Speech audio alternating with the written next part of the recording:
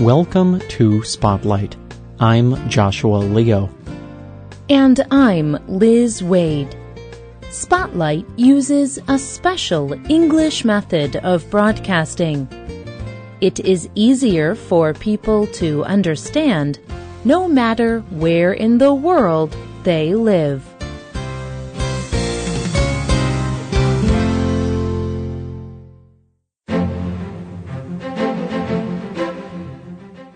Earth Day is a holy day.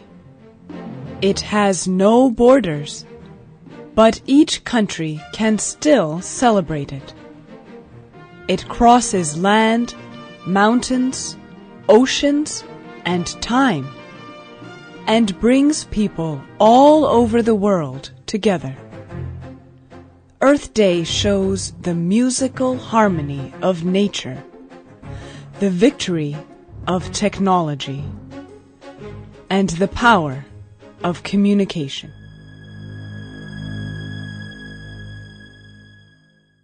This quote is from the famous anthropologist and teacher Margaret Mead. She is speaking about Earth Day.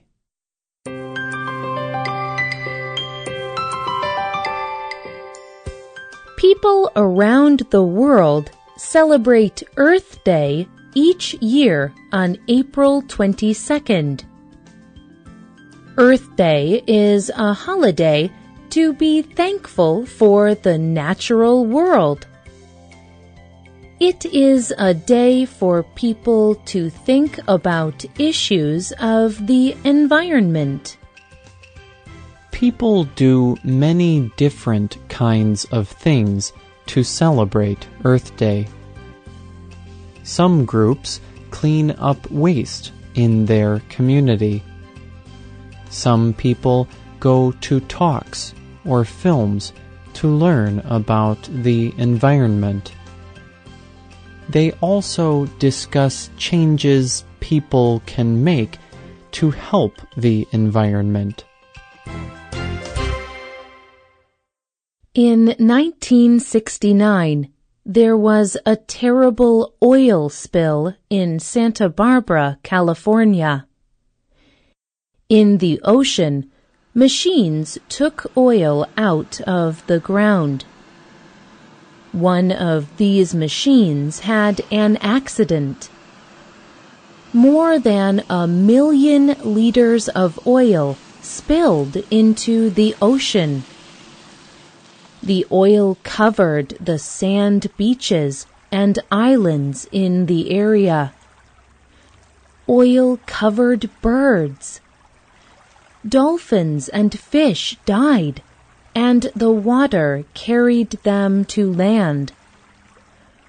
Thousands of other ocean animals died too. It is among the worst oil spills in the Earth's oceans.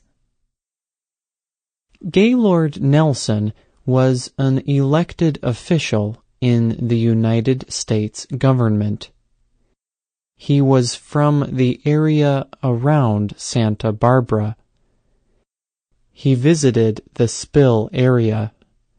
He saw the effects on the environment. He saw the dead animals. He visited the beaches. He was shocked. When Nelson returned to his office, he wanted to do something. Nelson wanted a day where people would talk about the environment. He wanted people to think about how they lived their lives. What kind of car did they drive? Where did their waste go? How did big companies treat the environment? Nelson wanted to involve university students.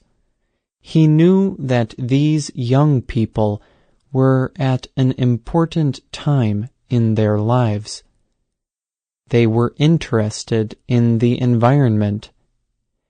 And as they started working, they would have an important influence in their communities. He met with environmental groups. They set the first Earth Day on April 22nd, 1970.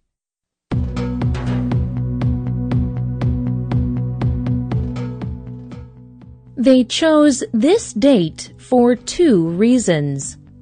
First, students had tests during this time.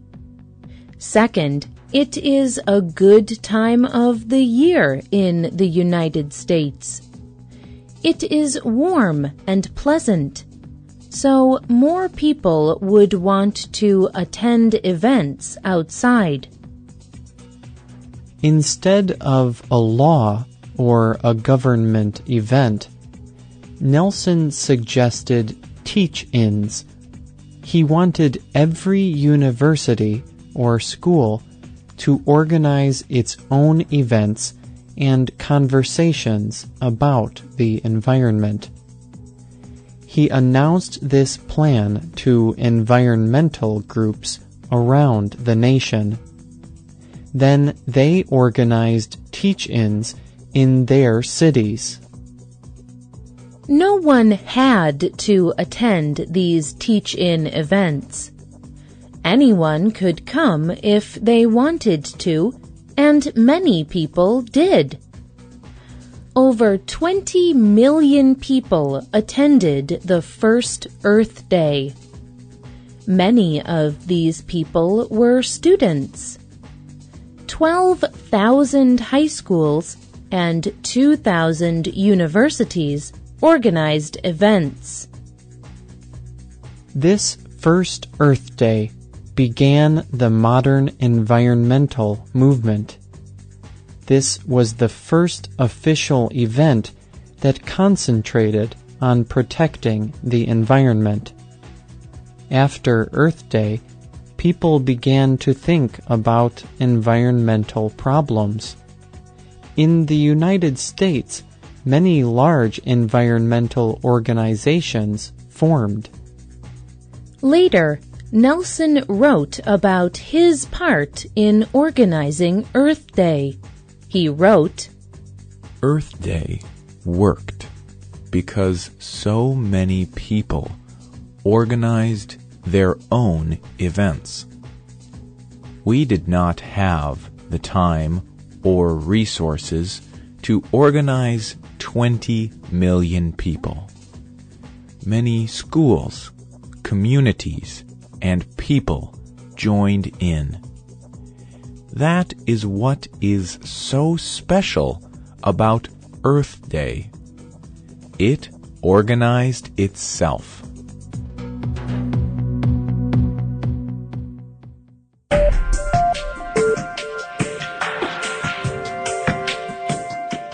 The largest events were in New York City. Students got city leaders interested in Earth Day. They even closed a street in the center of the city. Organizers held events there. They also held events in Central Park, a very famous and large natural area in New York City. An artist also created a special Earth Day flag. It is still used every year on Earth Day. It has green and white lines and a theta symbol. The theta is a Greek symbol. It looks like a circle with a line through the center. It combines the Greek letters E and O.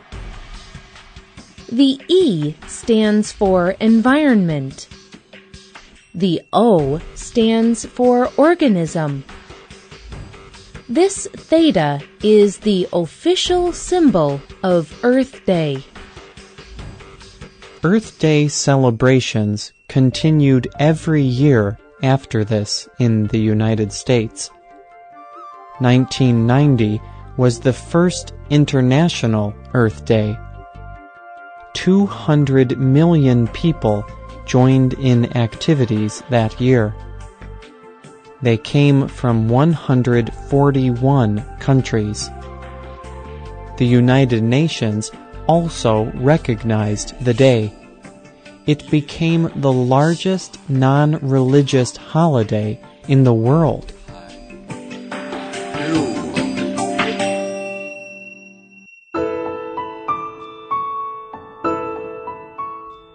Now, Earth Day is organized by the Earth Day Network.